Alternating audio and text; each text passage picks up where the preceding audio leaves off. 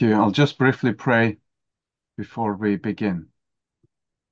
Heavenly Father, we thank Thee for Thy mercies towards us, which are new every day. And we give Thee thanks for Thy word and the promises of the Lord Jesus Christ for us that we can take for each day. We pray for Thy blessing upon what is being said, and that Thou wouldst write Thy word upon our hearts, and that we might go on in the strength of the Lord, praying for the extension of the kingdom of Thy dear Son, for the rule of the Lord Jesus Christ over our lives, and for the salvation of many in revival of these lands in which we are living in, and those lands which the gospel is going through in small or in large avenues. We pray for Thy blessing now, for Jesus' sake. Amen. Friends, if you have your Bibles, turn to Matthew chapter 28. Matthew 28, and I just read the words of our Lord Jesus Christ from verse 18. Matthew 28, verse 18, part of the Great Commission. We read, "And Jesus came and spake unto them, saying, All power is given unto me in heaven and in earth. Go ye therefore and teach all nations, baptizing them in the name of the Father and of the Son and of the Holy Ghost, teaching them to observe all things whatsoever I have commanded you. And lo, I am with you always, even unto the end of the world. Amen." Friends, I want to leave before you those words of our Savior, his promise. He says, "Lo, I am with you always, even unto the end of the world. Amen." I want us to think about that. That's the promise of the Lord Jesus Christ for this year, for every day, till the end. As long as we have breath, this promise is for us. And then faith will give way to sight when we enter glory. And I want us to think about every one of these words. So my points are just these words of the Savior. Just think about this. What is the Lord Jesus Christ saying to us? He is with us always. But he begins by saying this, lo. What is that word, lo? It's an important word. It's a word that the Lord is saying, pay attention. He's saying everything I've said to you is important. Of course, it's important. But listen to this in a particular way. Take this to heart in a particular way. Underline this. Put this in bold print. Impress it on your mind. Get hold of it. Grasp it. Never leave it. Treasure it. This is special. Lo. So whenever our Lord Jesus Christ speaks these words, he is emphasizing, lo, and then he says, I. He is the second person of the Holy Trinity. And think about this. Who is this that is talking about? Lo, I. This is the Savior. And think about this. When we think about the Lord Jesus Christ, think of this. 1, 2, 2, 3. 1, 2, 2, 3. There is one Lord in two natures, in two estates, and three offices. 1, 2, 2, 3. One Lord, two natures. He's God and man. And there are two estates. His state of humiliation and in his state of exaltation.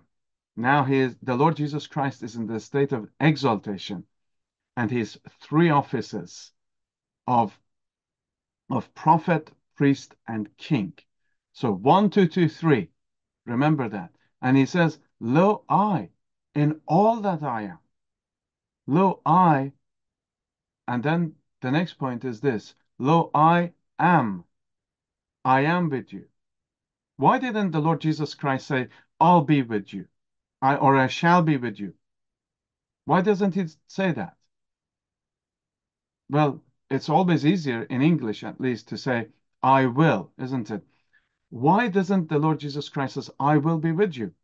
Because if I say to you, I'll be with you tomorrow, it implies that probably between now and tomorrow, I won't be with you. And then I will be. But the Lord Jesus Christ used what we call the perpetual present or continual present. So he's saying, whatever the present is, I am with you. I am, he says. There's no gap. This is not something to look forward to. This is something which starts and now will never finish. Lo, I am with you. So present tense. So then it says, I am with you. So that's my another point. I am with you. With who? With who is he talking about? Well, why? This is with Peter. Wasn't Peter a disciple? The Lord Jesus Christ called him. Aren't James and John and Andrew disciples? Yes, the Lord Jesus Christ called them. What about Matthew? Levi, who's wasn't he the Lord's disciple? Yes, the Lord called him. Nathaniel, he was a disciple. The Lord called him. Are you a disciple of the Lord Jesus Christ? Why? Why are you a disciple of the Lord Jesus Christ? Because the Lord Jesus Christ called you by his grace effectually. So the disciples are those who've been called. And the Lord Jesus Christ says, I've called you and I'm with you. That's the grace of God. We could talk about all of these words in minute details, thinking about the grace of God reaching down to us and from the point where the Lord saved us. When I remember in the February, 24 years ago, in February 1999, I was a non-Christian one morning, but I was a Christian before the day ended, with Bible on my lap. The grace of God reached me, and the Lord Jesus Christ opened my eyes and opened my ears to hear his voice when I wrote those words in John chapter 14. I am the way, the truth, and the life. No man cometh unto the Father but by me. The Lord Jesus Christ called me by his grace. I was a lost sheep. And since then, the Lord says to me, I am with you. And you think about your own testimony. You think about the day the Lord called you, the time period the Lord called you. Since then, the Lord says to you, I am with you, he says. That's amazing. Something happened by God's grace in our hearts. We were born again, and the Lord, since then, has been with us. Now, there are times that we don't sense his presence, but this promise is always true. Lo, I am with you. How can this be? Because shortly the Lord Jesus Christ is going to ascend after this occasion. There is no physical presence of the Lord Jesus Christ anymore. So how can he keep the promise that he said? Well, we are given the answer, of course. He says in John chapter 14 that he's going to go away. He says, I'm going away, and yet I'm not going away. I'm going away, so you're sad, he says, but I'm actually not going away. I'm going away, but there's another comforter who's going to come to you. And then he says, I'm not going to leave you comfortless. I will come to you, he says. What is he talking about? He's talking about the giving of the Holy Spirit. He's talking about the fact that Jesus Christ comes to the saints through the power and the person of the Holy Spirit. It's a supernatural thing, dear friends. Lo, I am with you. And then he says, always, always. Do you know that word always? Literally, it reads, it's a compound word. It means all the days. That's literally all the days. And I like that. The Lord Jesus Christ says, I'm with you always. I'm with you all the days. Now we have different sorts of days.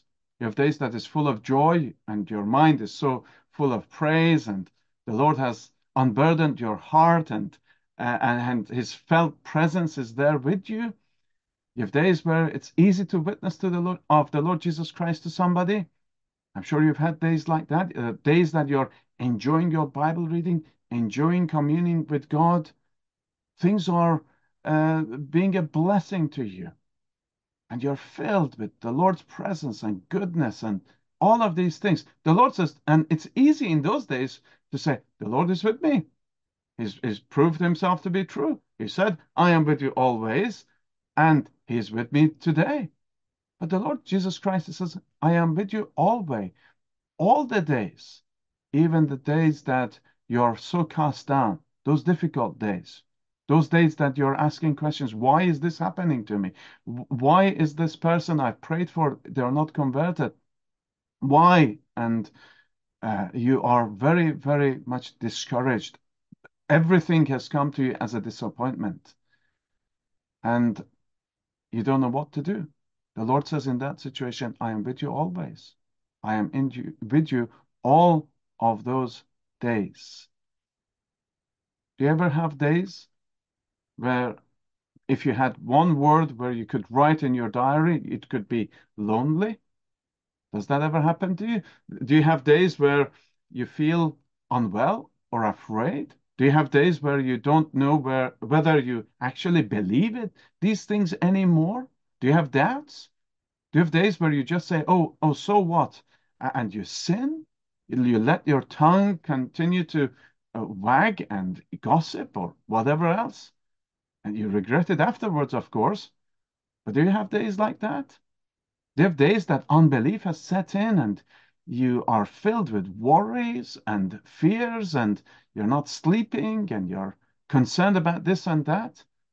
Do you have days in your life where things happen and you say, I just don't understand what the Lord is doing with me? Or days where there's a decision and you're confused. What am I going to do?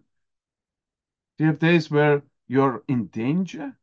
Have you had days where the tears are real and they sting your skin?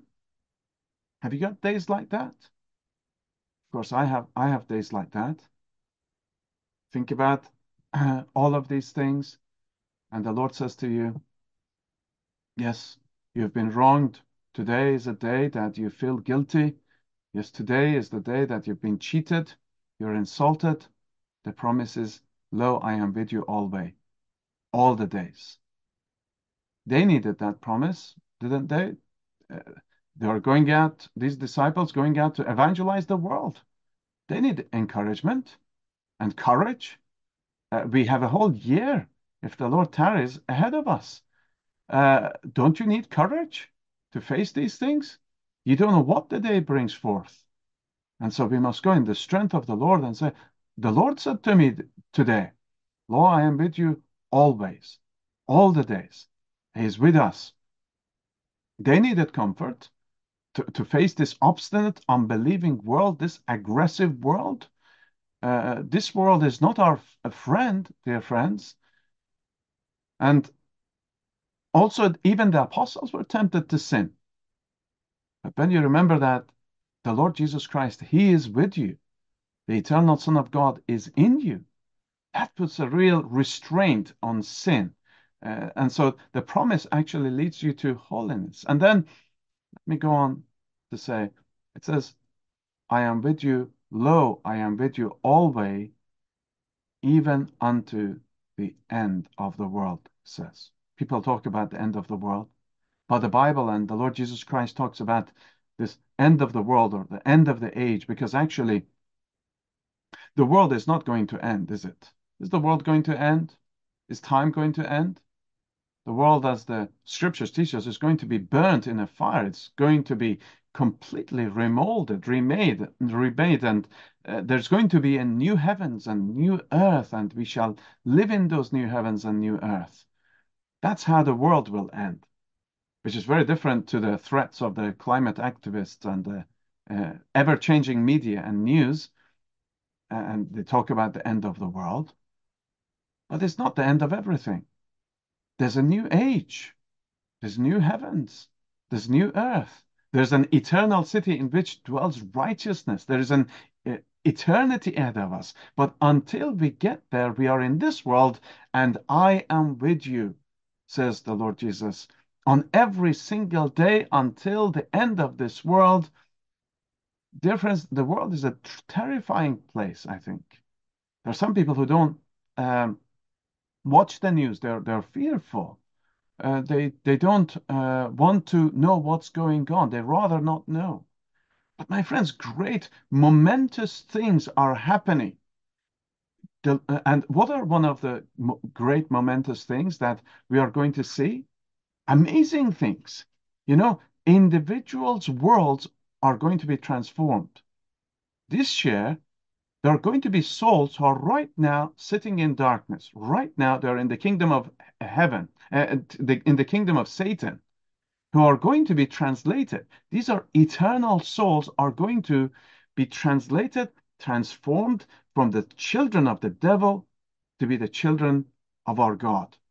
That's what's going to happen this year. That's amazing thing. Eternal things, amazing supernatural things are going to take place. You know what's going to happen this year? This is certain. I am no prophet nor son of a prophet, but this is a certain thing. This year, the gates of hell will be under attack. Who is going to be attacking it? Jesus Christ himself, the head of the church. And we are just going to be spectators. And what we are going to be doing in prayer, we are just going to praise God, thank Him, worship Him, and humble ourselves, repent of our own sinfulness, that we have no part in this. It's only Jesus Christ, the captain of our salvation. He's going forward, and we are just spectators. That's what we are going to do. This year, the gates of hell will be under attack and will be retreating further and further as Christ conquers more hearts. That's what we are going to see. You have to believe that because Jesus Christ said it.